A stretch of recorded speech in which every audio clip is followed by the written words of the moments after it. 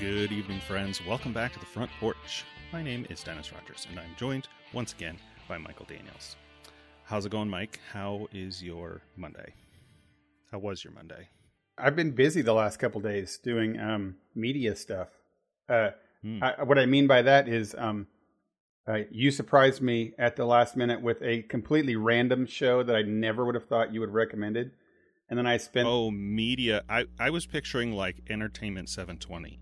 You were starting a business. You were making waves in the industry. I like that. I like that better. No, you can't. What was that? It's the middle of the day or at night or something. You posted that you were watching Fast and the Furious Tokyo Drift. Which, by the way, if I would have picked a movie I thought you'd be watching, that's one I would have thought Dennis is probably going to watch this movie. Just randomly. No, that was Andrew, and I don't remember why. Oh. It was, not yesterday because it's the 10th. It was Wednesday? No. It couldn't have been that long ago, I know. Whatever night he had time. So it was either it was either Saturday night or Friday night. Right. And he felt bad that he had not watched any Star Wars thing on May the 4th. And so he was going to watch Solo. But he was on the fence about watching Solo. He had just recently watched Rogue One, or that would have been his first pick. Yeah. And we said something... I am eagerly looking for the connection here. Well, there's this whole story. He was talking about that, and then I had this conversation with my dad where we were trying to, remember actors from things. And let me see if you can figure this one out faster than I did. It gave me a real... like brain. In my family, we call it brain cloud, which is from Joe versus the Volcano. But I was just stuck on it. Like I could picture the guy, but could not remember his name. So Dad's talking about the movie The Expendables, right? Yep. Which has freaking everybody in it. Right, all the action people. And I'm like, because I was telling him about the new Guy Ritchie movie, Wrath of Man, with Jason Statham. And I'm like, okay, I don't think Jason Statham was in The Expendables. I'm like, but who was? You got all the old guys. He was. Jason Statham was in The Expendables. Was he? Okay. And we're like, it's not Bruce Willis. And I'm like, who's the guy who's not Bruce Willis and not Dwayne Johnson, not The Rock, but still bald and guy.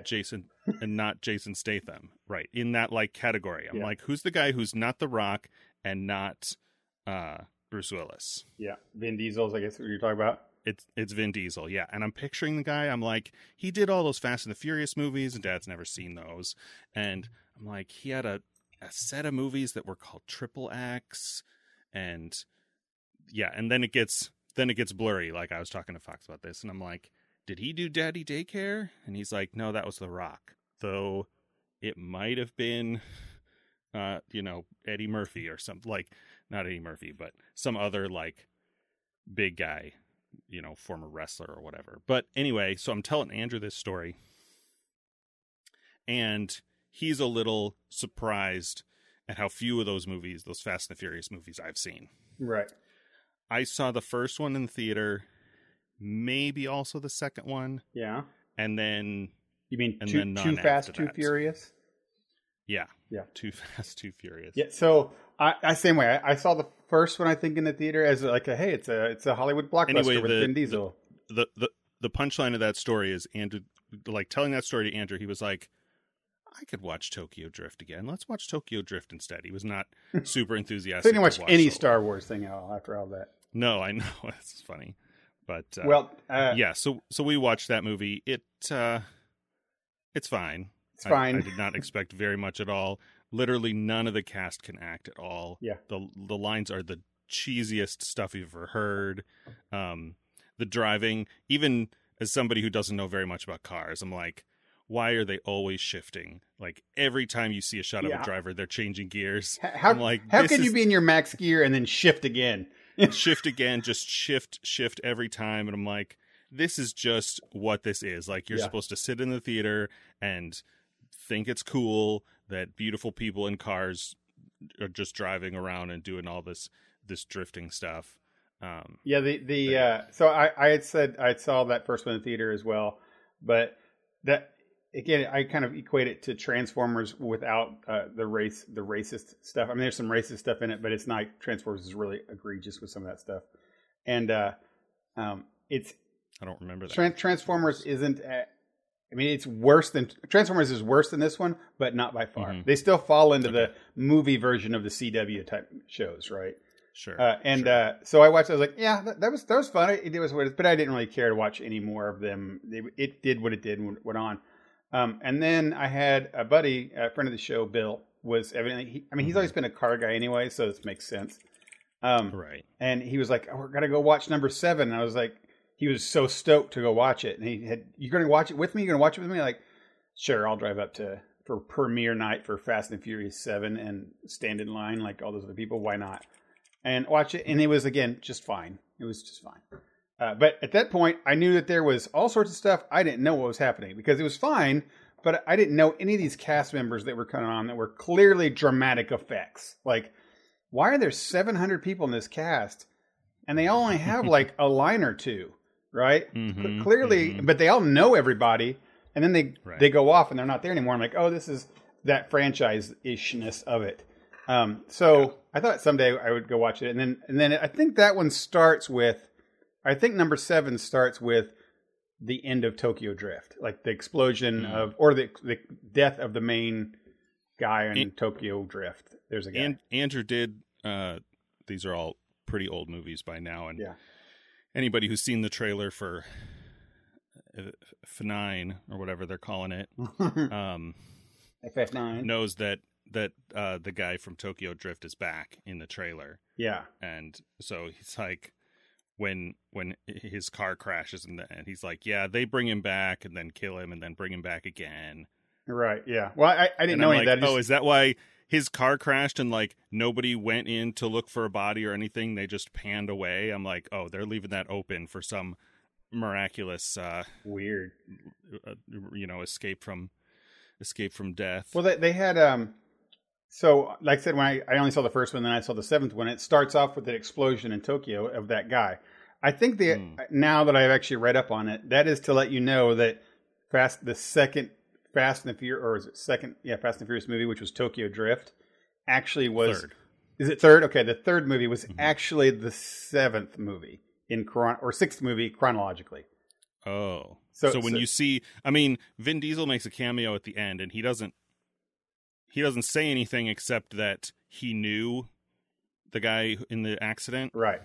And of course, he says he was like family. Like family, of course. Says he's family. And I'm like, oh, we made it almost all the way to the end. There are like 7 minutes left in this movie. We got this far without a line about family. And the funny thing about that is what Andrew said. The protagonist, like, his mom ships him off to Japan, to Tokyo, to live with his dad because he gets in trouble at school. And then his dad is like, this kind of absentee, but, military rule. Like, this guy doesn't know what family means. Right. He doesn't know. Well, so anyway, as I was saying, is that started it, and Bill leaned over me and was like, oh, this happened at the end of Tokyo Drift. And that was, he told me that was a really good one. I was like, okay, so there's some really good ones, right? I guess, of this series. And then I know, again, I thought it was just okay and didn't think too much of it either. But I figured that was the last one. Clearly, they can't go more than 7. And then there was an 8, and then there was Hobbs and Shaw, and then there was 9. Oh yeah. And I was like, okay, these are never. And then they were continually breaking box office records, and I was like, wow, okay, something's happening. So when you did this, that's all this to say is that when you said number 4, I took it upon myself the last 3 days to watch all of them up to number 5. I watched Fast and the Furious 5. So I watched 1, 2, 3, 4, and 5, which is like Tokyo Drift as well. I've also watched Hobbs and Shaw and 7. So I got to watch 6, 8, and then the next one, and I'll have watched them all. I'm pretty proud of myself. Although they are perfect movies to not pay attention to. Like, the reason I watch so many is that they're playing on this screen while I'm working on this screen. Like I'm coding and doing my management over here, and then it's going on over here, right? Like you said, it's the same thing. They're going to hit nitro. It's going to do the same. They're going to go like this. Yeah. you know, they're going to show some CGI of the inside of the engine. Yep. And there are always so many shots. There's so much butts in this, Dennis. There's so many butts. Tokyo Drift especially, it's like almost to the end of the movie, and I'm watching this with Andrew and our dad, and so every time I'm like, this is awkward. And so like many butts. Just a room full of cars and young Asian women in very small shorts. Yeah. And it's like they do that. The movie's almost over. They do it one more time, and I'm like, oh, they had to get one more of these sequences in here with a bunch of extras who don't talk, because I'm sure none of them can speak other than Japanese. Well, I mean, all of the shows are like that. Every one of those shows, now that I've watched so many, have multiple scenes throughout that they're just like all their 45 seconds tropes. It's like the the various peak James Bond eras. Like there's just a formula and they follow it. Yeah, and they want to see cars with the neon lights flashing and the fire shooting out of the tails and women draped over stuff, which is, I don't know, that doesn't spark sexism. I'm not going to go into that whole thing about it, but it's like, okay, geez. And in Fast and Furious 2, which everyone tells me is the worst of all of them, there is a female driver, okay? And she's pretty awesome. Yeah. I like her. And she never appears in the rest of the series again. Nice. So they only ever have one. No, they have two. Sorry, I'll tell the other one in a second. And she doesn't have men that are all over her. She has women that are around her. I'm like, oh, okay. You know, can you not throw somebody a bone if you're not that gender? So, anyway, it's okay. I mean, now that I watch up to 5, I'm getting the story, like the whole franchise feel of it. I'm getting the familyness of it. I'm getting how, they're all gone through so much stuff together, and then, you know, one guy they get in a fight in the second movie, and then in the 5th movie he comes back and they make up and then he dies, and you're like, oh, that harkens all the way back to their fight in number 2. I get that now. So that's cool. I mean, let's be honest here, it's the Fast and Furious cinematic universe, right? It's the same thing. Yep. You're watching these movies to connect them all together, and that's really cool. I mean, I'm still not saying that they're the best ever, but they're still very cool that you can watch this. They're what they are. They are what they are. The last thing I wanted to say about that was I did not realize that Wonder Woman was in this. Gal Gadot is the main character through like at least 2 of them that I'm at so far.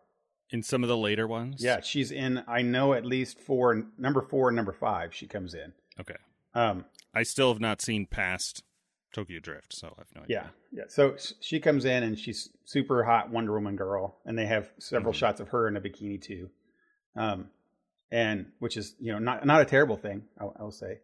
And then they have her, but it also explains some things too. Because did you ever watch Ralph Wrecks the Internet? Yeah. You know remember she goes to Vanellope goes to a different game where it's like an exciting racing game. Right. And she has like a cool female role model friend that she meets in there that's the head of the gang, the racing gang. That is voiced by Gal Gadot, playing kind of her character from Fast and the Furious. I see. So I'm like, oh, it all comes together now. They took the only other girl from Fast and Furious, and they had put her in Ralph Breaks the Internet as that character. So like that worked. And she kind of plays that same character in the movies. But what a little run! Now I'm going to watch 2 more, and I'll be ready for the summer release of Fast and the Furious 9. Of F9. F9. You got to give them. I don't understand. Like number 4, I think is just called. The first one's called Fast and Furious, right? And number 4 is called The Fast and the Furious. No. 4. Oh, yeah, I don't know. Yeah, I was looking them up to try to see what their numbering gets a little wonky. Yeah, it's looking it up here. Fast Furious franchise names.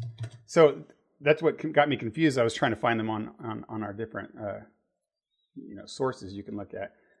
Streaming, yeah. Streaming sources. So the first one's called The Fast and the Furious. And number 4 is called Fast and Furious.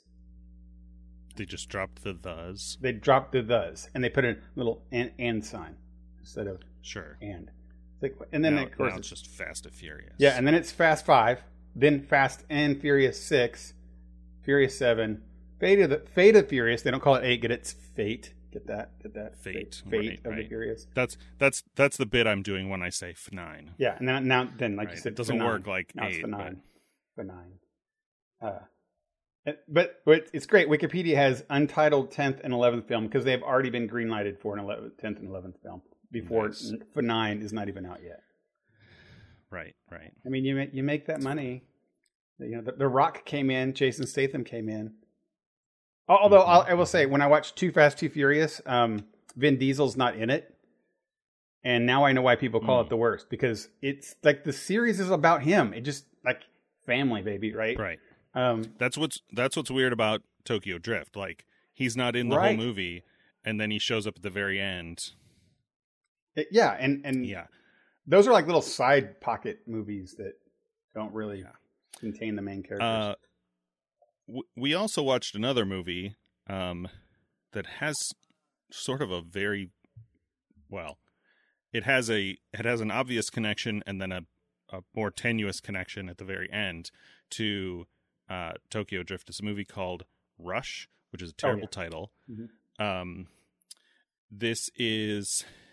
It reminded us of Ford versus Ferrari, but it's not new. It's from like 2013. It's Ron Howard directed, and it's based on the true story of a rivalry between two Formula One racers in the 70s. Mm-hmm. It's I said it's Thor versus Baron Zemo. Yeah, because it's those two actors, Chris Hemsworth and they actually seem like they're actual characters too. Yeah, the real people that they portrayed, the one that Hemsworth portrayed has passed away, but the other at the time the movie was made was still living. I don't know if he still is. And so, you know, they know it was the 70s. They have videos and stuff, and Hemsworth actually looks like the guy that he's portraying. Oh yeah. But yeah, car racing movie, and it ends with a race in Tokyo, which is, well, not Tokyo, but Japan. There you go. I was like, oh, we're back in Japan with the car racing stuff. I'd watched half of that movie, and again, just randomly, I think it was the selling point was that it's got Thor and Zemo in it. And I started watching it, and it was good. I started watching at 2 a.m., which is a mistake, and fell asleep while watching it because of tiredness, not because of boredom. It was pretty good. I did feel like the German guy, which is Baron Zemo is playing. He's Austrian, but yeah. Is he Austrian? Okay. They call him German. I think a couple of guys on the show. They're probably just American. It's the 70s, and, you know, to a bunch of car jocks in the 70s, everything they're was German. basically the same thing. Yeah.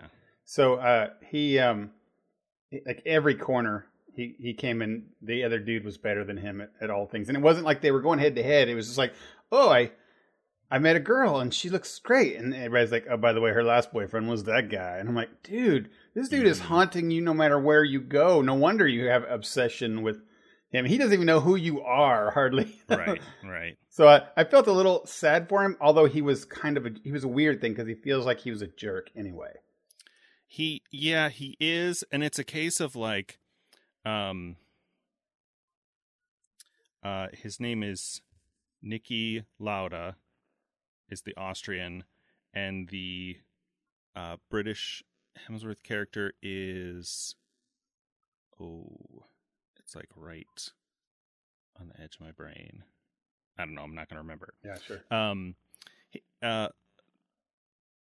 The Lauda character or person is the, like, he's not necessarily a mechanic, but he knows cars. Like, he can feel mechanical problems with cars and stuff like that. So he helps the pit crew and the team like improve the car that he's driving, the Ferrari that he's driving. But otherwise, like, he has no charisma, like, he's not very good looking.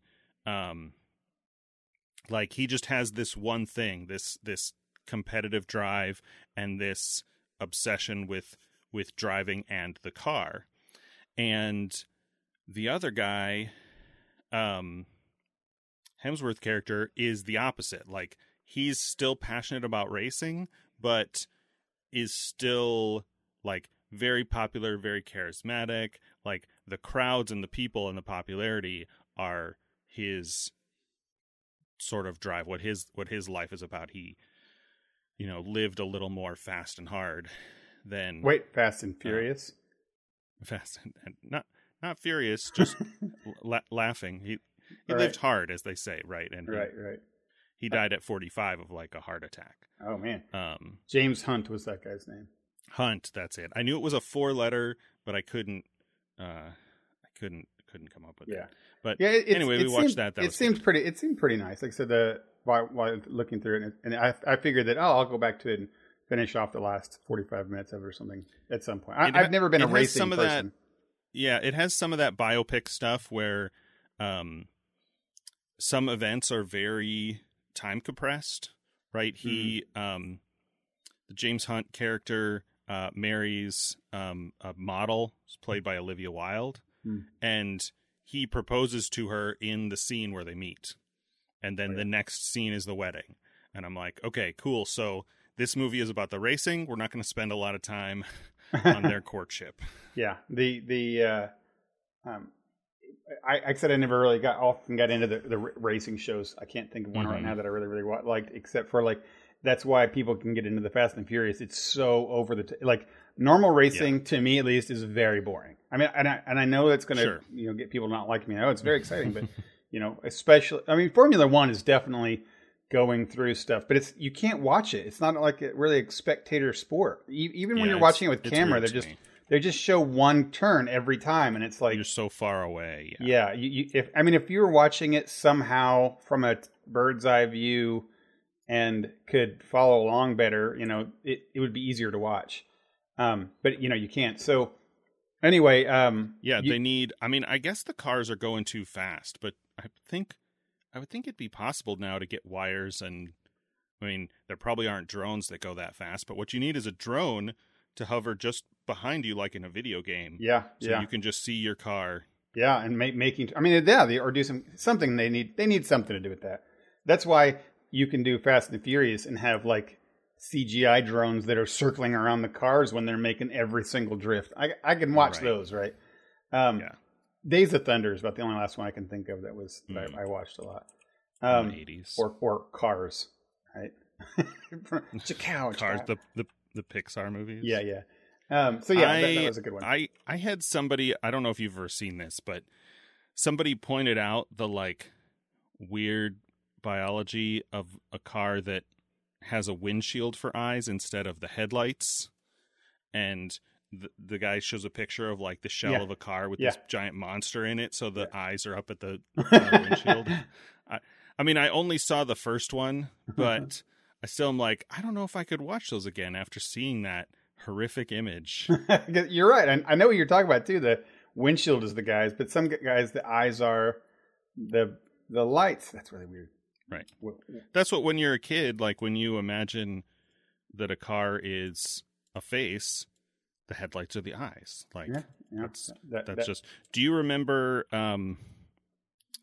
And they actually stopped doing this. To me, when I was a kid, this was a thing that was like the way of the future. But you remember when, the first time you saw a car that had the headlights that popped up? Mm-hmm.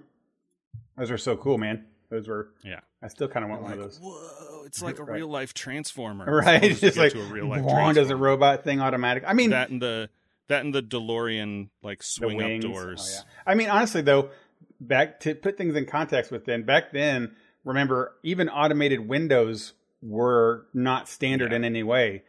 So things that automatically did things by themselves are pretty amazing. So lights popping up, definitely. Like there's no mechanical thing that you did to make those go up. It's up there. It's up there with the first time you ride in a car that has power windows. Yeah. Right. Or the first time you ride in a car that has the automatic seatbelt. Mm-hmm. And some of those things they did for a while and then stopped. Right. They don't do automatic seatbelts anymore. Yeah.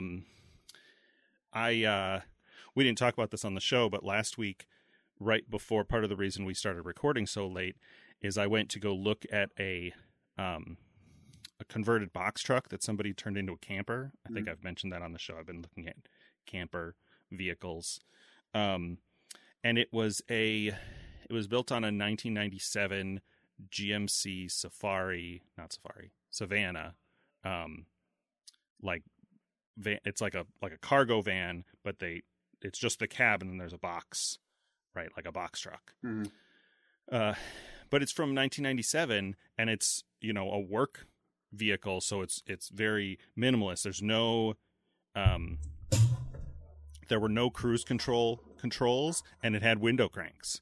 And I'm like, man, I haven't had a car with window cranks since like 2008. Right. I think was the last one that I replaced. I mean, that's one of the hard things for last several generations to come through is this idea of reliable electronics. Like, I mean, it's hard to not to understand that now that, I'm trying to think, you get anything that's mechanical, a controller even, and not think of, it being mechanical. It's, it's now everything's digital because they have electronics that are durable enough and connectors that are durable enough in cars. And you couldn't put a lot of electrical things in cars because the weather, they didn't know how to weatherproof them. And the weatherproofing would rot away even. And so you couldn't, and when you have shorts in a car like that, it causes car fires. So, I mean, that, not with cars, but with everything, so much in life was more often that was mechanical based instead of computer tech. You didn't push a button and something happened over there, right? Yeah, and it's interesting. I mean, I've already said this, but it's interesting the things that like seemed like new innovative things that didn't last, right? Yeah. Like, do you remember when I never had one of these, but there was a number of years, I want to say maybe a decade, probably just a couple of companies, a couple of makes that did this, but they would have all digital meters and things. And obviously like a Tesla has all digital meters. It just has a monitor. Yeah. But, they'd have like the actual LCD like numbers and stuff for your speedometer instead of a physical. My Cougar had that. Yeah. Dial. Yeah. And I hardly ever see that anymore. Like they've gone back to the physical dials. Which is silly, I think. I mean, I got a newer Mustang and it's all, tachometers and physical things. And I'm like, why can't you show? I mean, it's got some digital things and readouts, but really the fuel is still primary, said with the old physical thing. I'm like, can't you give me a 14 miles to E right there? That's what I want to see. Actually, my thing was really side complaint is that whoever makes the 2016 Mustangs is that it's still in the primary thing is the speedometer for your thing. And they refuse to put a speed, like how fast you're going, digital output in the middle of your screen. It's just so silly that I can't say I'm going exactly 65 miles per hour, then set that, the car I have now, I think is an 06. So I've never owned a vehicle that had a digital speed display. Oh, my last one did, and it was so much better. But yeah, I've had like rental cars. I drove that Cruise America RV, which is basically a 2021 Ford E350 van chassis, just like that box truck, but with an RV built on it instead of a box. And it had all the numbers, like it would show me estimated MPG in real time, and the cruise control would show an actual target number. That's how our rental car was when we were in Ireland, except it was, kilometers instead of miles. But I was driving what was I driving? Oh, my parents have a Prius. I was driving that.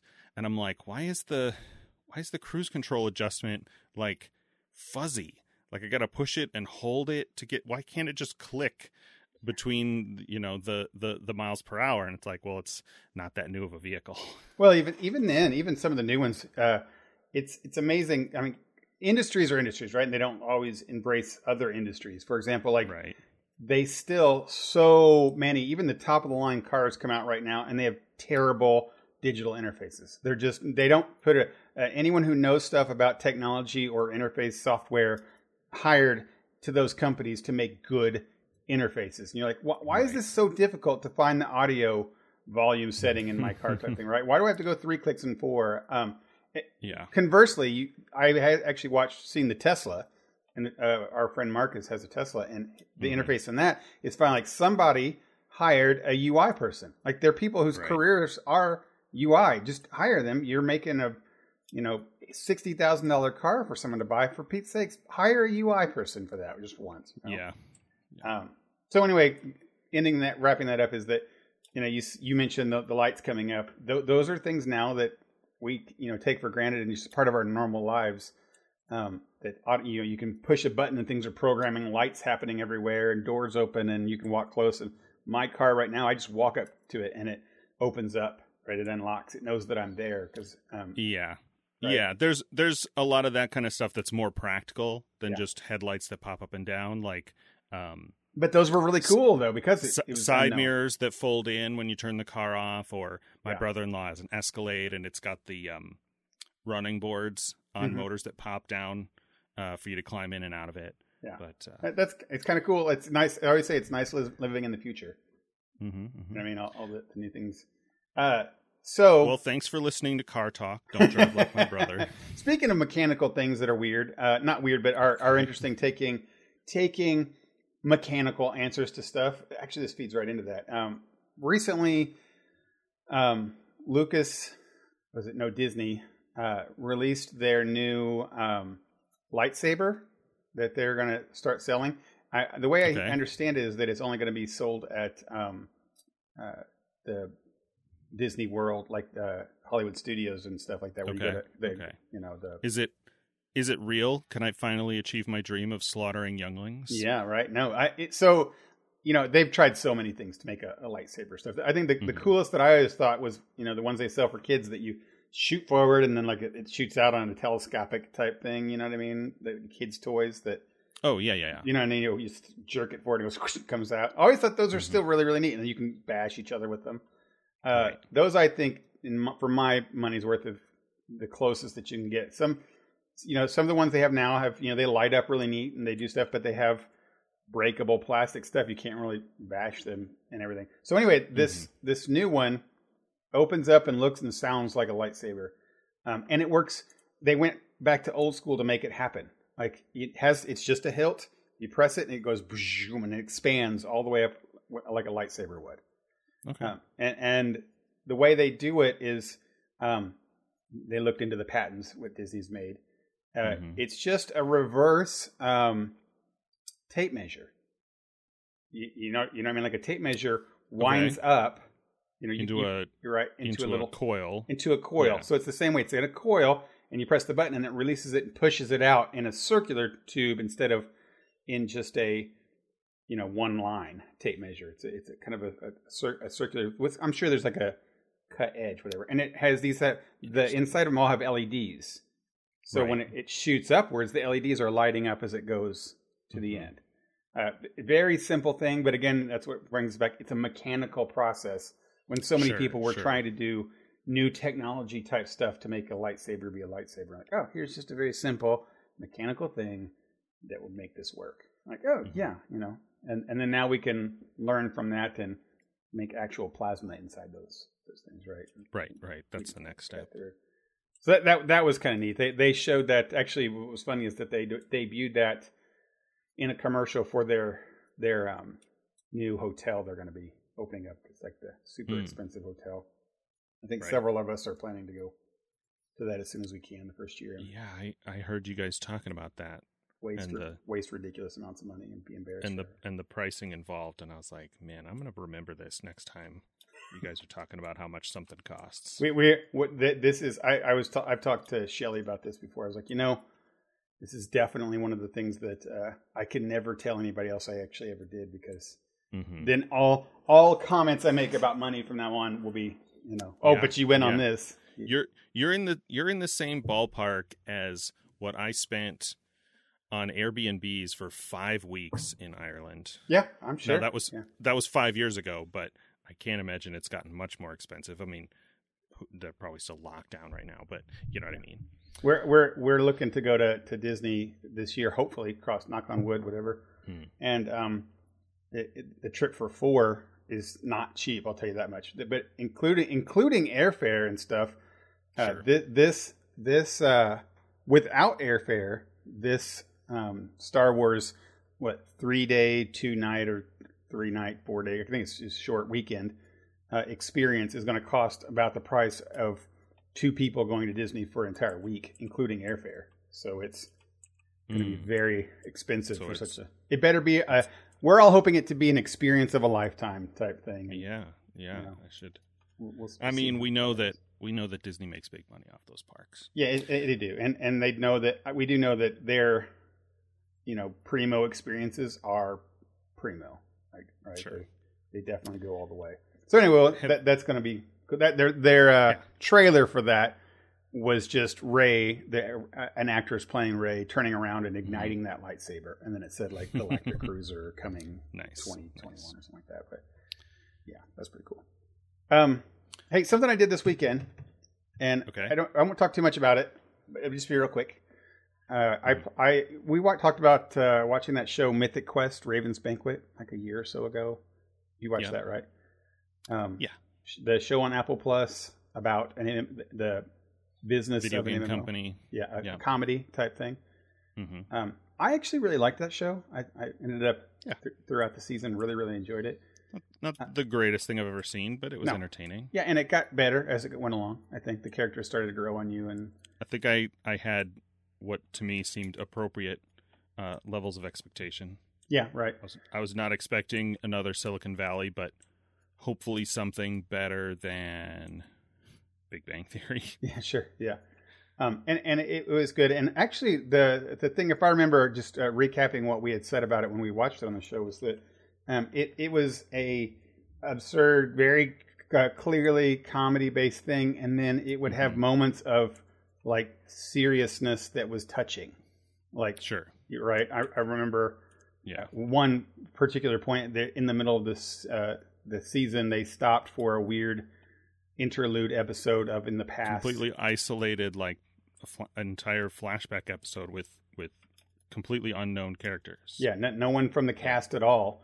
And then it did tie in at the very end to it was, but it's the same building. But it was still it wasn't that wasn't comedy at all. It was very thing. So anyway, I liked that about that, and I had forgotten that was a key part of that show. And season 2 just released. I thought I need to go back and now watch season 2. Oh, I need to watch season 2. Which is cool, right?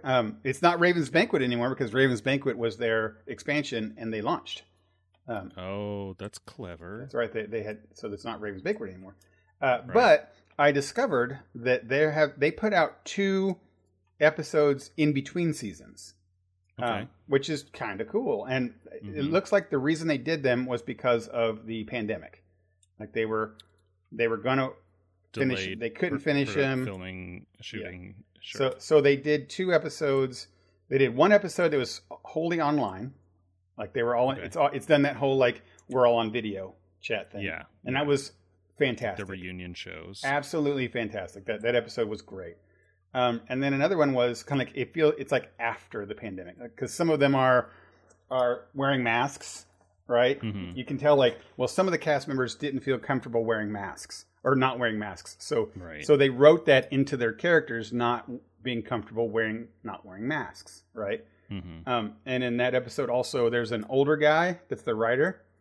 He's in the Murray Abraham, right? He's clearly in a vulnerable population for COVID, so he wasn't on that episode except remotely, right? Okay, and they mention that like, some of us don't have the strong enough constitutions yet to make it through this. We got to keep them safe, and that includes you, So which that was kind of cool that they're placing this in there. So it's funny a little bit how the last season of Superstore is. I assume you haven't seen that yet, but they went.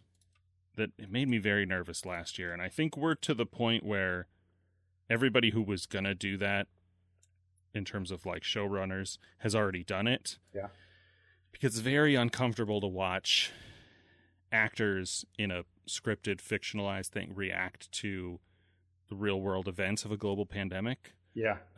It can go bad very easily in terms of, at least for me, my ability to watch and enjoy a show. Sure. But of course, Superstore is it's just super sore. Like, it's funny and ridiculous, but also kind of uncomfortable because of the crappy lives of big box retail workers. Right. But they definitely do that where, like, now they're in lockdown and not lockdown, but they're in whatever restrictions. And so they're sometimes wearing masks and sometimes not, depending on how they're interacting with customers and all that. They don't really address, like, they don't have any of the characters be anti-mask or any of that. They don't address it in that way as part of the storytelling. They just do their normal, like, retail concerns. Yeah. This episode that they had, the first one of their specials, was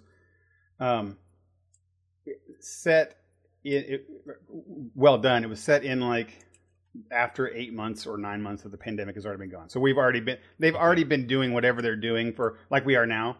Like we said early in the pandemic, we called this thing new normal. That was the catchphrase.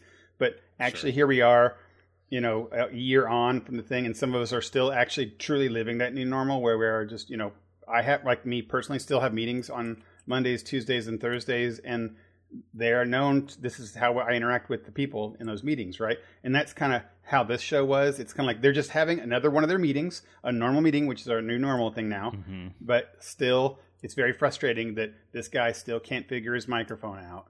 And, you know, of course, it's the old guy, and then someone's trying, and he'd get his microphone working, and his camera doesn't work off, and he's upside down, and then he calls you on FaceTime to talk to you on the thing, you know.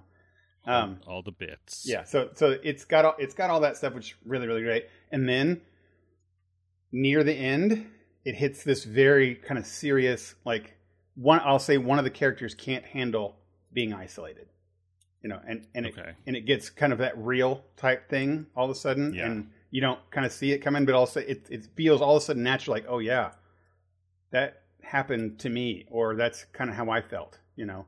And then if you're living in some urban environment without a lot of green space and you don't have good windows in your apartment, and suddenly you haven't seen the sun in weeks. And then like I said, all of a sudden for that like 5 minutes or so, the show stops being really funny and starts being like it is, like it does. It becomes you know, serious there, and you're like, oh man, this is a heartfelt moment when this happens, and then they deal with it in a really good heartfelt way, and then you leave that episode, you're like, I really like this show, right? You know, and you know, I think some of the best comedy shows like The Office and Parks and Rec did that exact same kind of stuff, where they would walk that line, where you have absolute hilarity, and then you have somebody at the end struggling with drinking too much, or you know, or something like that, and then they come in, they have a bonding thing, like, I'm always here for you, you know. And it's, I mean, way back when with Cheers and you know, Family Ties or whatever, it was always comedy, and then they would come together and they'd have a real family issue that was really serious, you know? Yeah, I mean, that's what I watched about a season and a half of that when they put it on Netflix, and I'm like, some of this stuff has aged, right? Like, some of the way that the people interact is you know, dated. Yeah. And, you know, like, they do a bit where the phone rings and Carla says, "Who's not here?" and a bunch of hands go up. Right, like, whose wife is calling them and wants me to tell them that he's not here? And I'm like, well, that's not a, you know. By the time I was old enough to go to bars, everybody had a cell phone, so that doesn't translate for me. But I get it, right? Like, I grew up in the time when there were phones, you know, corded phones. But I'm like, oh yeah, that joke doesn't work now, and like the whole character of Cliff and his trivia, like, is a little. You know, outdated in a world of smartphones where you can look anything up at any time. Right. But all the other stuff, the, like, you know, the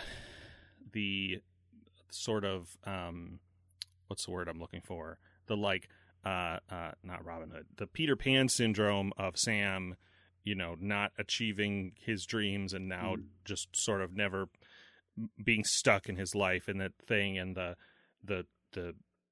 struggles and the sort of whatever fights between him and Diane, like, that's the sort of stuff that still happens. And like, the reasons that a lot of these guys are at the bar every night are the same reasons now as they were in the '80s or whenever the show. Right. One guy's there because he's got no other friends anywhere else, and this is his home family. Other guy's there because he's trying to escape his home family.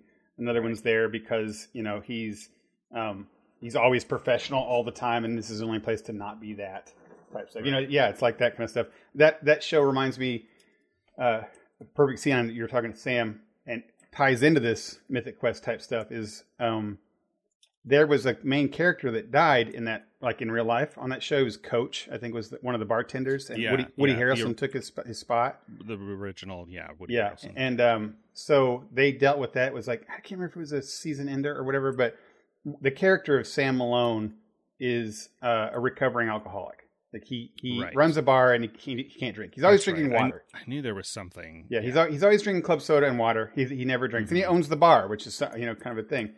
But when Coach died, I remember it was in the bar at night when everyone's closed. He was the only one there, and he pulls out a shot glass and pours himself a shot, and then just kind of puts his arms next to it, and just stares at it for a minute, and then the camera, it's all quiet. There's no background. There's no track, and then it fades to black, and you're like, oh my God, this is serious. This isn't like funny haha show. This is like the guy's going to lose his sobriety all of a sudden because of losing his mentor through life. And like all of a sudden you have this overwhelming feeling of like alcoholism isn't a joke. And, this is really serious. And in a show that's all about stupid comedy jokes, right?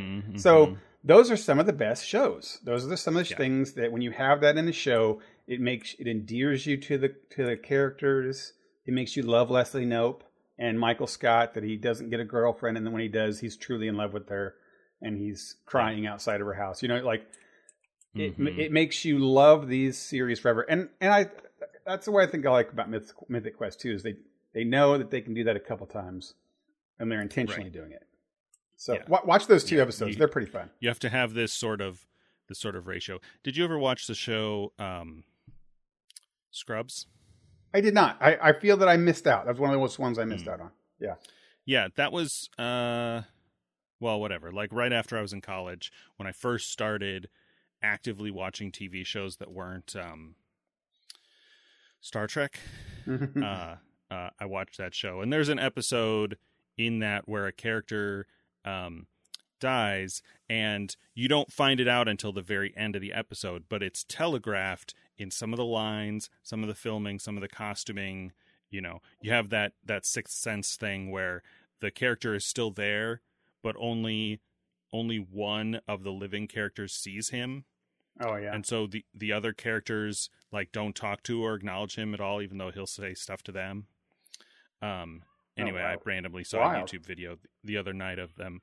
Some guy Scrubs is great, this, and this, but this I think was their best episode ever. Like if you watch this, if you pay attention to this will make a lot more sense in a couple minutes when the big reveal happens. And it's that same kind of thing. That sounds really neat.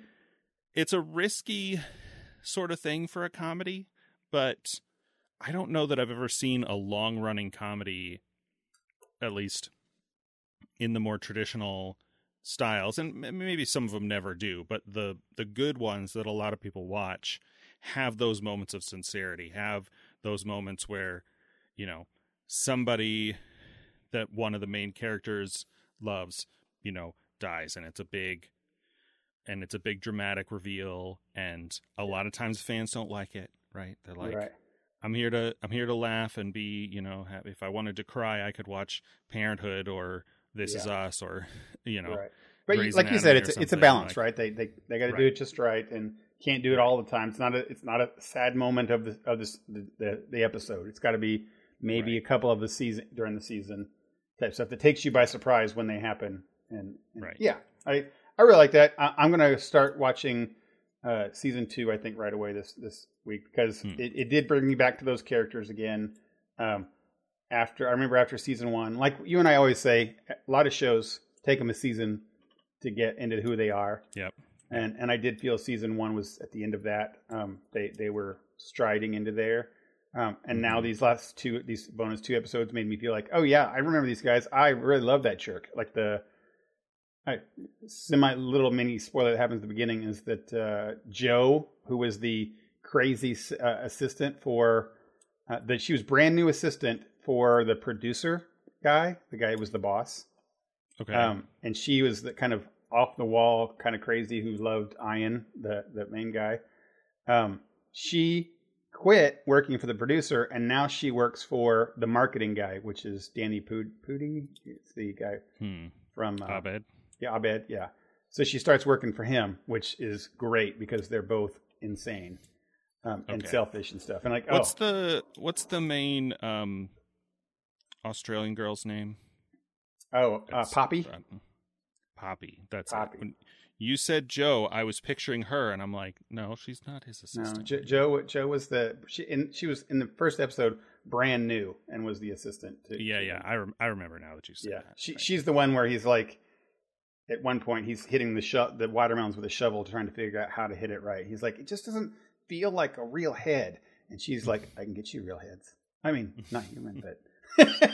You're like, what? And then she just goes off.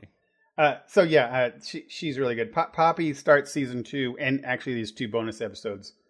Spoiler for season 1: she's the co-director of the game now with Ian. Ian was the creative director, so now she's like his partner, and so they're immediately not having. It's not butting heads because that's not what they do. They have this like he calls it my game still. And you know what my thing, and she's like ours. She's always constantly correcting him with the hours. He'd be like ours. That's a good runner. Stuff like that. That'll be so. Yeah. Good thing. I'm gonna start or finish watching. Yeah, I should start that. I need to finish Shadow and Bone. Shadow and Bone. Yeah, I'm one episode away from finishing, and then we can talk about that. I'll try to burn through that this week if I can. I know I'm a couple episodes. I'm somewhere in season 3 of Last Kingdom, and they just got canceled. So that makes me a little sad. Yeah, I'm a little worried about that because they're in production of their last season, which makes me worry that they're not going to have an ending. Right.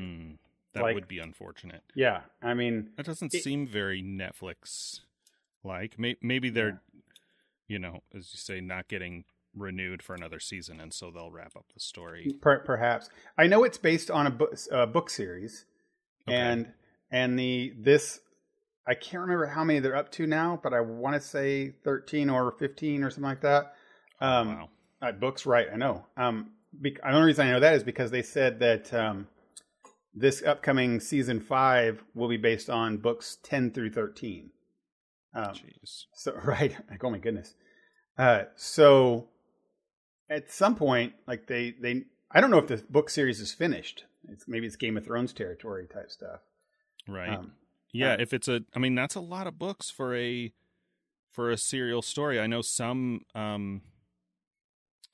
franchises like my parents really like Longmire. Yeah. Which was made into a TV show by AMC and then canceled and then picked up and finished by Netflix for their last 2 or 3 seasons. Katie Sackhoff is in that. Starbuck. Right. Those are based on books, but the books are, they're mystery novels. So even though they'll once in a while have a callback to a previous story, they're really like watching a procedural detective show. Like it's a book, so the actors don't age, but there are no actors to age. Right. You can just be like, yeah, these last 27 books all happened in the same year or whatever. Right. It doesn't matter. It's just kind of timeless. Yeah. But a serial story, did I ever tell you about, I think the franchise is called Expeditionary Force. Haven't heard of that. It's a series of books written by a guy who I got him on audiobook. So listening to him sounds like a former military, right? I know that I've seen a couple of those where somebody, did a couple tours in the armed forces and then took up writing when he got back, because there's a lot of military sort of elements to the story. But my friend who recommended it to me said that he's actually my buddy Sean, who we had on a podcast before, Wild Classic. He said the writer used to be a software engineer, Huh. And so he just started doing this. So the story is, there's a little bit of a spoiler, but you find this out pretty early. Aliens attack Earth, and the aliens look like human-sized hamsters of some kind. Okay. And then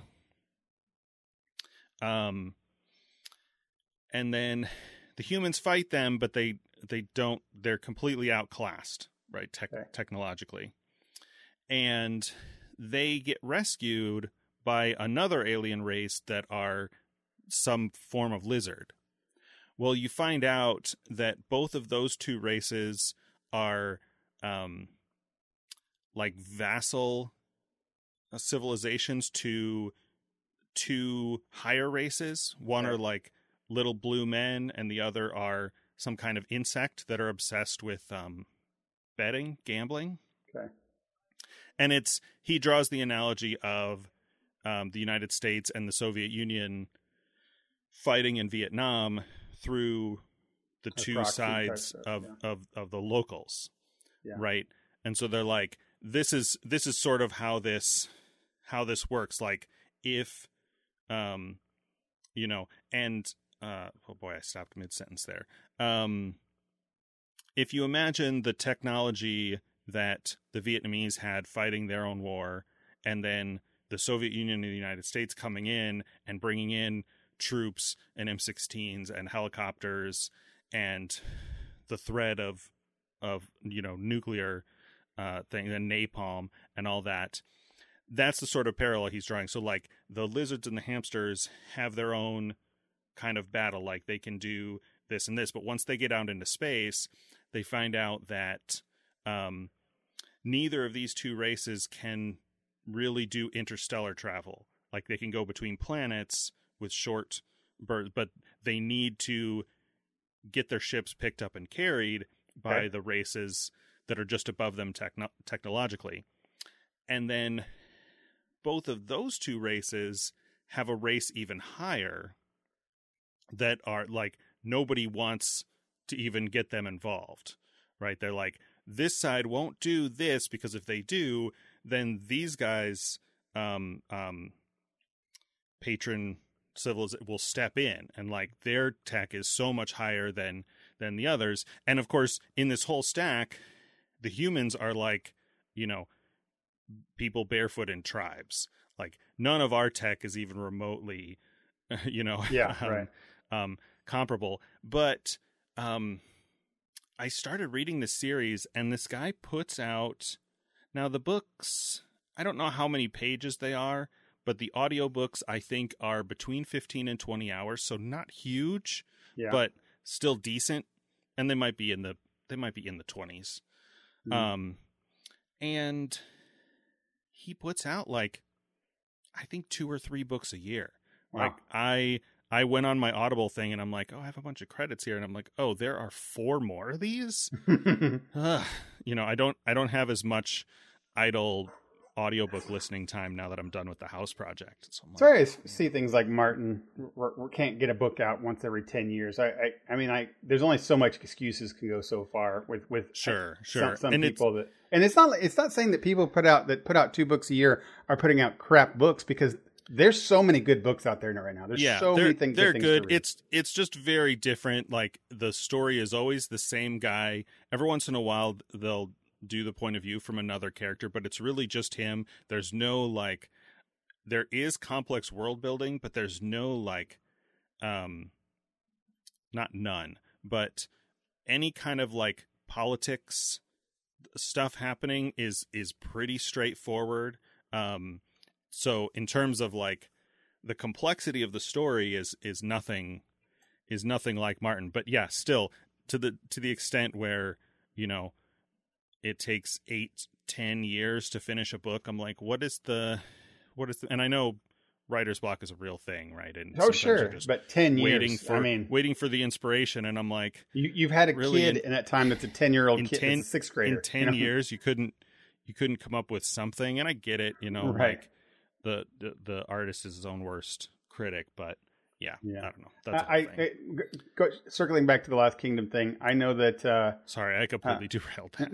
That's all right. The Last Kingdom thing was that they, like I said, they have so many books, and it's but unlike Game of Thrones, where it's clearly has one story that it's going towards. For the most part, it feels like there's it's going towards the Cersei and the White Walkers and the things like that. Right.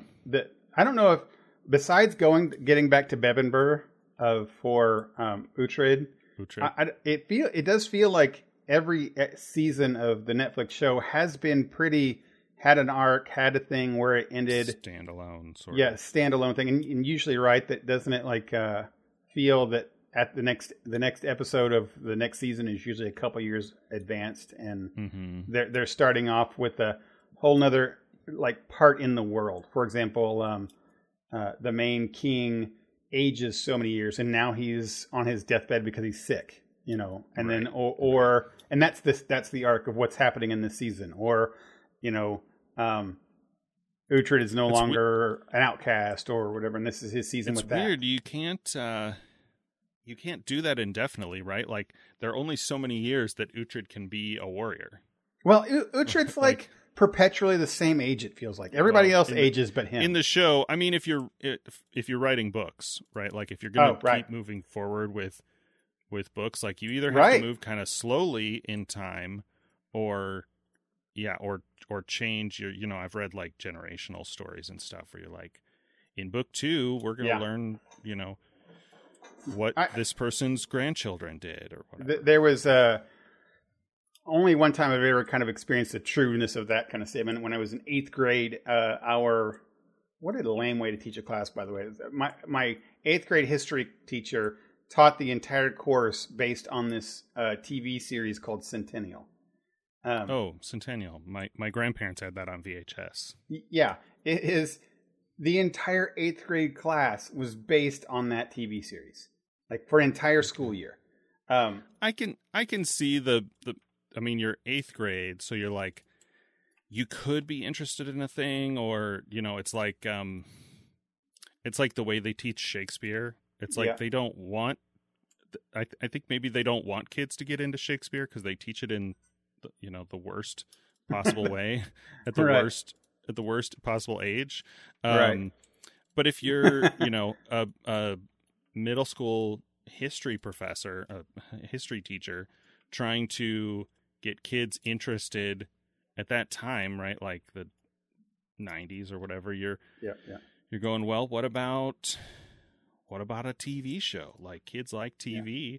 We don't we'll keep them engaged this way. And I mean, obviously, as much as I was there's some potential there, but right. I don't remember that show being super downplaying riveting. It was. Kids. I still remember it. I mean, I'm bringing it up now, so many years later, right? And I remember the things in it. So it's clearly not a bad way. It was at least a certain level effective. Yeah, and his I guess the thing is, I'm sure his curriculum was based around however the writers and programmers or the show programmers of the show, you're not super accurate if you're not watching like a Ken Burns documentary or something. Right. Well, we would be so the way that class went. And this is, I'm just going to tell you this real quick. Was that we watch one episode like a week, maybe 2, in the class, right? Okay. And it's a 45-minute show or something, so we'd watch those 45 minutes in class, and then the rest of the week we would be talking about, let's say, the main character is a fur trader, and then we talk about fur traders and what their role was in the stuff that week. Okay. So and then as he goes on, he meets a certain tribe of Indians, and then like the Sioux or something, and then that's the next week, right? And then we would spend that week talking about the Native American Sioux tribe and where they lived in the country and how they utilize buffalo and the ways they are used. And that, so when we would go back next week and see them again. And the next week, we knew a lot more about that tribe, right? In today's time, like if your teacher was doing that today, he would be a podcaster. Although I can see now from a conversation we had a couple weeks ago, I can definitely see a class in history of the British royals in the 20th century, where you watch an episode of The Crown every week, and then you talk about the true history. Yeah, for in sure, class. for sure. Well, that's kind of how this way that this conversation came, was that show was generational, like you were talking about. Like the first time I ever experienced, years. Yeah, it took over a long time, and throughout that time, it was the first time I'd ever seen the main character die. Like, and I'm like, whoa, we're watching the show, and this guy just died, and what do we do now? He's the guy. What's the show about? What's the show about? And then it pivots to other characters that came in a couple episodes before, maybe, and they're in the town, and he met them, but they're other characters in the show. They weren't the primary character, but they were other characters, and they kind of evolve into the main characters now, right? And then they grow up and have kids, and then they pass away in a storm or something, but their kids survive, and you're just following the kids now. And it takes you through, or the Indians, and as those go through. And that was a generational show, and I had never experienced that thing before. And so I could see that being very interesting. I just wasn't prepared for it as an 8th grader. Sure. To see the death of people, but it did teach you, how things were tough back then, and you could die from, cholera or whatever randomly. Yeah. Some dirty water. Wow, bringing it back, Lost Kingdom is the Last Kingdom is going to end this next season, so hopefully that'll be a good ending. Okay, so moving off of that, we got just a little bit of time. Have you played any video games worth talking about? I did. I played. I actually bought a VR game called Demeo. I bought that too, but I haven't had a chance to. Yeah, we're going to play it with our friend group soon, I'm sure. So oddly, I mean, usually me and this group are the ones that come up with all these, find out new games and new stuff right away, and then I share them with other people. But Bill, our buddy Bill, the show was the first one that actually found this. He bought a Quest about a couple months ago, and he has been now like that's his game system of choice. So he's on top of all the stuff and reading the news. So he brought out this game, and it is a like a D&D miniatures type game. That's the best way to describe it. But in VR, and you're playing in your basement, like as a high school kid, right? In the 80s, because the basement looks like it's got an old 80s Commodore computer in the corner with 4-inch floppy disks on the ground, and there's like a Coleco connected up to the TV, and and you're sitting around this really big table that's got. You ever go to Gen Con and see those, like Dwarven Forge is a company that does it, that makes these realistic looking 3D models for miniatures of the dungeons and the dungeon tiles and things. Yeah, those are real big ones. The preview video in the Oculus store reminded me of Gloomhaven. Digital Gloomhaven. Yes, correct. It definitely looks like Gloomhaven, except Gloomhaven looks a little, I don't want to say realistic, but it looks more. This looks like it's been made by miniatures, right? Like it's made to look like a miniature made board. Oh, I see. Where the models in Gloomhaven, because the physical game has minis for the characters, but all the monsters are just cardboard stand-ups. In the game, in the Steam version, they look like little dudes. Like I don't think they're animated or anything, but they're the models and the textures are very detailed. So you're saying these look more like game board pieces. Like game board pieces, yeah. And not only just the miniatures themselves, but everything in the dungeon looks like that. So it's really, because you're in the physical space in VR and the way the controls work, you can, it's hard to explain VR, but you can be standing around the table your perspective can be standing around the table, right? But then you just do, like you grab with your two fingers, you like hold the trigger down and then do the pinch or zoom motion where you're pulling your arms apart or pushing it in. And then that's how you zoom in kind of to the board, right? And then you're just kind of grabbing your trigger and then pulling apart, and then you zoom into the board on a natural zoom. So you can zoom way in that you're like your head, your physical eye view are like right next to your miniatures, and they're the size of what you would be if you're standing like 6 foot tall or something. Okay. So you can get right down there in the action of the board and really see these miniatures up close. And when you do, it, like I said, it looks like miniatures. You can see the paint lines and the creases where they painted it. Okay. And then we talked about there's piles of gold everywhere where you have to pick up piles of gold. And they look like little octagonal punch outs. Like you've got a board game and you had punch out, the cardboard punch out things, and you punch them out. And like, oh, these are, because the edges look like cardboard and the sides look like they were, printed pieces. And that's how a lot of the games are. That it looks like it's an actual you can't afford to buy thousands of dollars of the dungeon tile type stuff, but here you can actually play with it. So anyway, that's so very cool and immersive, and you can play with up to 3 other friends, so it's 4 players, and you're all sitting around the table, you're all talking, it works very seamlessly.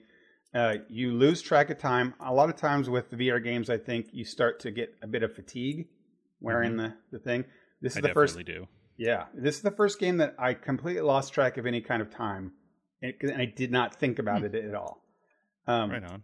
Because I'm really enjoying, even when it's not necessarily your turn. Turns are pretty short, but when it's not your turn, you're still like zooming around and looking at everything all over the place. Right. And so the game is a card-based game. I'll just kind of do a really quick short of it. Miniatures. You have 2 actions on a turn. It's all you can do. Moving is an action. Attacking is an action. To attack, you can just move your miniature up onto the top of a guy, and then he will walk up there and attack it. Right, and each character does X damage. It says it right there. Like a fighter does 3 damage, and a rogue does 5. Right. But you have a hand of cards, and when you can pull a card out of your hand, and literally you pull your hand up, like you face your hand up. And when you do that, the cards appear floating above your hand and then go away when you put it down. So you just like open up your hand, it goes whoosh, it shows up there. You pull a card out of your hand and then place it where you want it to happen. So if it's a fireball, you pick the fireball up and it simply says, does 5 damage, 3x3 area. It's that very simple, right? Pull it out and you just drop it. And as soon as you hover over the board, it shows a highlighted 3x3 area where it's going to hit. And then you just drop it, and then your character does a really cool animation and shoots a fireball across the thing and blows up. It makes all sorts of simple things like, if you're shooting an arrow, you pick the arrow card and it shows you the line of sight. You can just see it, right? So all of the game mechanics are just natural. If you were reading in a book, there'd be so much like corner to corner for line of sight, and can you see around, and can you do this? The game just takes care of all of it, and you don't have to worry about any of it. So you actually have 2 actions you go through. The goal is to get to the 3rd level of the dungeon. Every level is procedurally generated, so it's different every time, except for the last board. And the last board is a boss fight, and it's set up a certain way.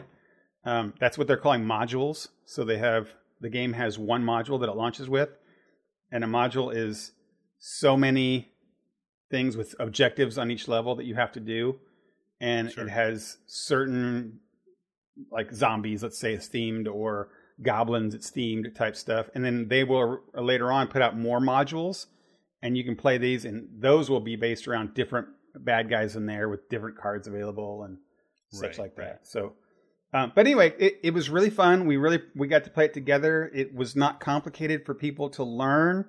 It picked up real fast. The 4 classes that are available were very simple. A warrior had an armor card that he could get armor. Nobody else had that. A rogue had a card that made him be invisible, and nobody else had that, right? So, and all the cards you got were mostly themed around those things. So it was very simple, very easy.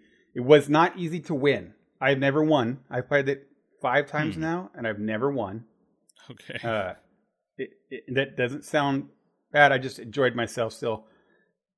Every time feels like, every encounter feels like it's on the edge of your, no way, oh my God, open a door and there's 7,000 guys in here. I can never win this. And then you make it through. And you're like, oh my God, okay, we're making it through. Go to the next one. And then eventually you either make it through or you're overwhelmed. So anyway, fun thing, fun VR. That was a real good time. I'm really looking forward to playing it with our friend group. I think we're going to play it this week, and then maybe we'll have more more feedback next week. Yeah, I'm I think that our friend group likes sitting around and playing these things, it's kind of made for them type stuff, right? I'm looking forward to that. How about yourself? Did you get to play any games this weekend? Let's see. I bought a game called Hades, which is a roguelike. I didn't know you bought that. I know you were talking about that. Yeah, I bought it on Switch. I think when some of our guys were playing it, it was Steam only. And I actually don't play the Switch that much, but I'm like, it's a controller game. I'd probably rather have it as a roguelike. It might be something better to have on the Switch. So I haven't played it very much. I just today tried it out and did like the starter run and then a second run. It's roguelike. It's hard. It's a little bit the same format as Diablo in terms of the like camera perspective and controls and so forth, but there's no loot or any of that. I mean, you do pick up parts and stuff, but it's a little more arcadey, at least from what I've seen. So I've played it for like 20 minutes, maybe half an hour. So I don't have a lot of, other than that, I'm back to playing Shipbreaker, hard space Shipbreaker. I saw that you were doing that. Is that because it got patched or just because? I was playing it. It's a nice, like, pop in and, each shift is 15 minutes and the biggest ships I can do are going to take 3 shifts at most. And so I'm like, I just want to get in and play for almost an hour and not have to like make big decisions or anything like that. I've been playing Dyson Sphere Project. Yeah. I had to start that over because I'm on a different computer now. And so I've been doing that for the last week or two. Something about our Satisfactory thing gave me the itch to go back and do that sort of elevated camera view style of game. And then I was a little bit burned out on that, and I'm like, I'll try Shipbreaker. And then they did a big patch where they reset all the progress, and I was like, this is a good time to jump back in. Yeah, how far are you in that Dyson Sphere Project game? Let's see. They have the cubes, right? Their science thing is cubes. Yeah. And I have all the colors now, except for the white ones, which are the very last once you do all the big upgrade thing. But my green ones, which are the second to highest, are, I'm making like one every 5 minutes. But I'm sending the shuttles that you launch directly up to build the components for the sphere. And I'm somewhere like 500 or 600 of 3,200 components for the first ring of my Dyson Sphere. And I'm like, oh, this is going to be some time, which it would be kind of disappointing if it wasn't, right? You're like, it's a freaking Dyson Sphere, but still I'm like, oh, I've been playing this game for a while and it's going to be a while more before. I definitely felt that same thing that you just described when I got to that. I mean, that's, I think, where I was at when I had stopped playing. I will pick it back up at some point. At that point, I won't start again. Because I think when I hit that point, it almost felt like, okay, I just played the first half of the game, now the other half of the game, which is fine. But like when I started launching pieces into what I thought was the sphere, I didn't really understand. I still don't really understand the whole how you make it, like how when you make the rings or whatever it might be. Yeah, and then I would send it things gets to parts that up, point and it wouldn't look like it did anything. I was like, it suddenly drops all of its like tutorials and hand-holdy things, and are like, okay, here you go, and I'm like, what am I supposed to do? And I even I tried to look at some videos, and they weren't necessarily helpful either. I have actually never seen a video with the completed Dyson Sphere. I've seen videos with lots of Dyson Swarms, lots of pictures of people showing Dyson, which I have tons of Dyson Swarm. That part's so easy. Right. I can do that. So all I know is that when I started finally being able to send parts up, which was a big task to just make a few, it was not even noticeable hardly on the thing at all up there when they got sent up there. I was like, nothing happened. And then I spent a couple more and it sent it up and kind of replaced the old parts. I'm like, holy cow, that took my whole night just to get the like 10 pieces that I sent up there. And am I supposed to make this automated? Because that seems impossible. Right? It's the factory and everything's supposed to be automated. I'm to the point where I'm replacing some of the stuff with bots, though the bot system in this game is a lot more intrusive than it is in Factorio, because you have to have these big towers. Like it's more, quote unquote realistic in terms of space required. But I'm like, man, this is a big. It's a big thing. Yeah, that reminds me too. Is that the two things that actually made me stop playing and go back over to Satisfactory was the bots part. It's like I needed to start setting up. The main thing is that I started running out of resources. The main planet of some base resource. Like I farmed all the copper off, right, and I farmed all the iron off, and you're like, I need those to just do core components to make core stuff. I have no more rocks available, So they're like, okay, I have to put down. Now I have to do the bot thing where you put down a interplanetary stuff. People say, well, go to other planets. Well, you have to put down an interplanetary bot system, and that thing takes more power than almost anything in your entire base for just one. And you have to put like 4 down, and then all of a sudden you find out because you put 4 down, you're not getting the power that you need, and you can't make more power because you need more iron and stone, which you don't have, so it means you have to manually go again and manually set up bases on other planets just to get your base back to a core normal thing, and you haven't even started making parts again, right? So it was a little frustrating that I didn't want to feel like I wanted to start over on other planets just to get back to my base normal tier that I was at to do.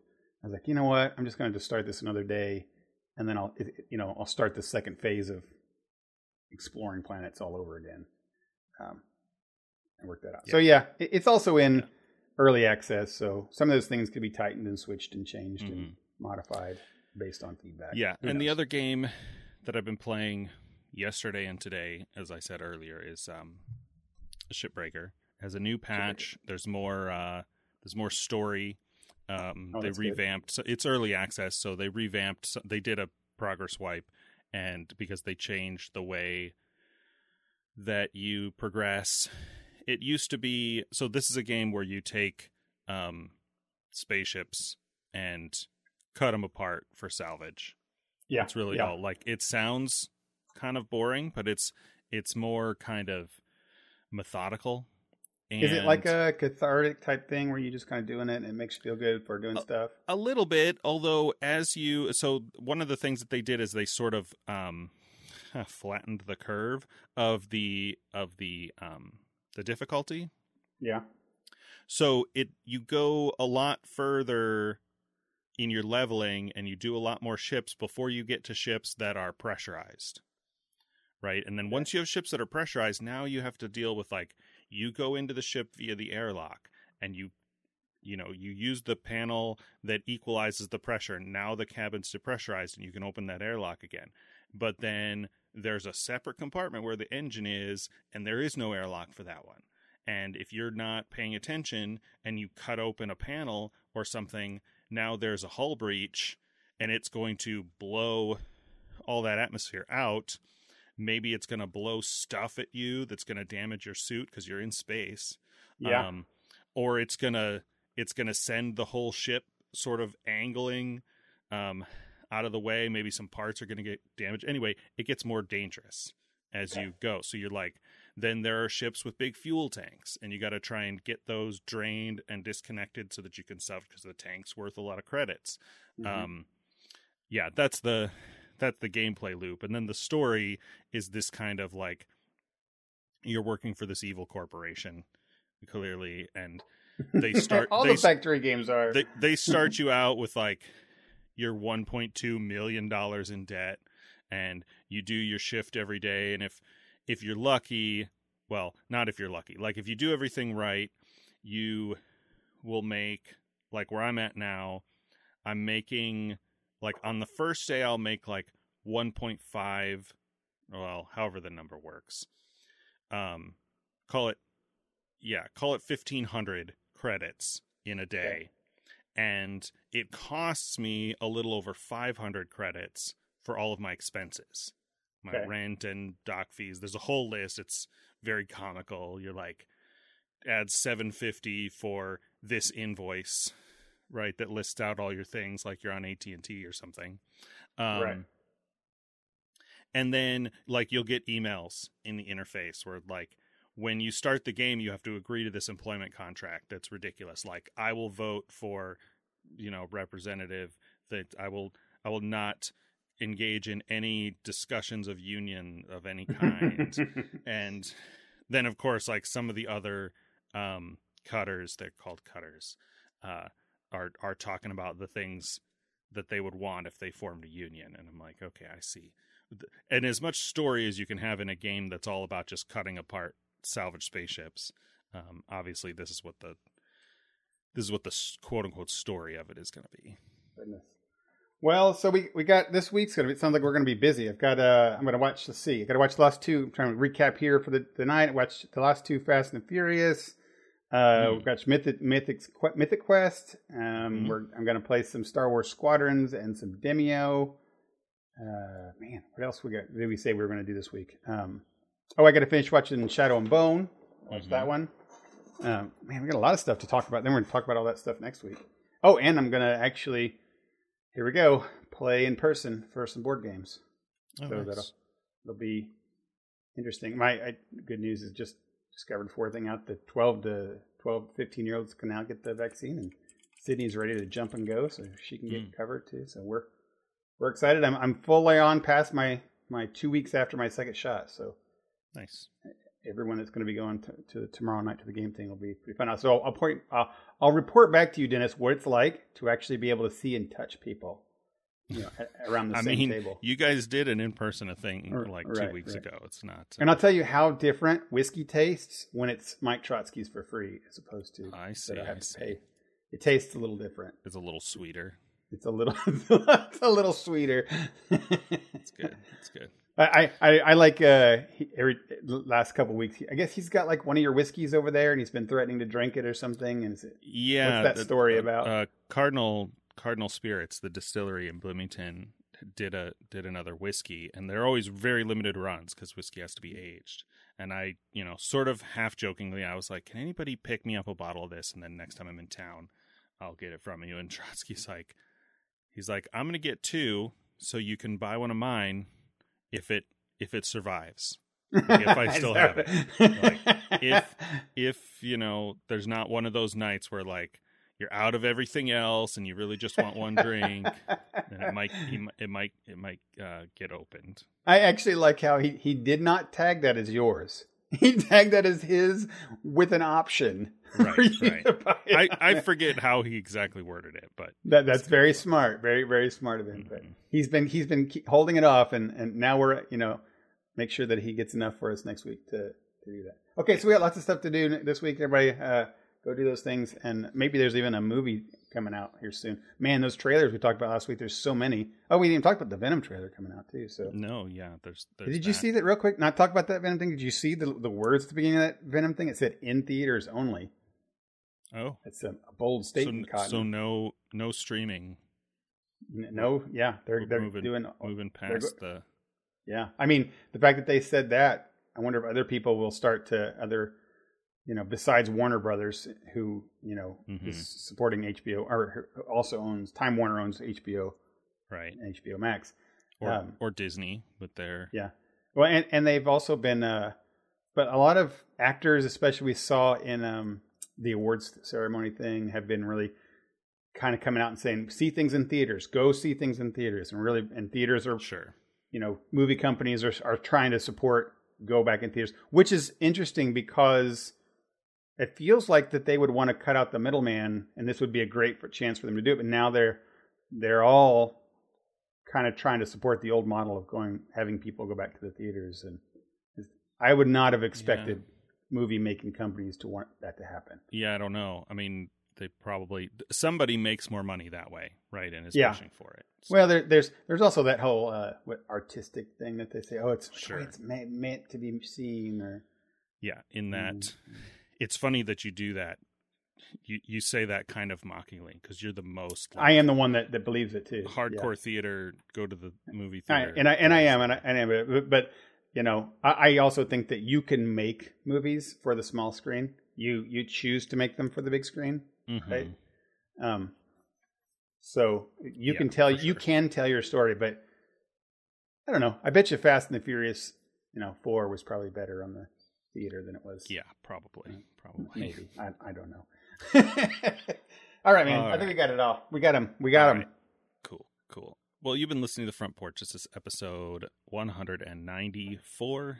Woo. Special thanks to our friends at Geek Scholars Movie News and LRM Online. You check them out. Our buddy Fox reviews all things. If you want to reach out to us with feedback, tell us all the things we're wrong, but I don't know what I said. I'm sure I said something. I said Australian girl earlier. I felt awkward. I was saying it.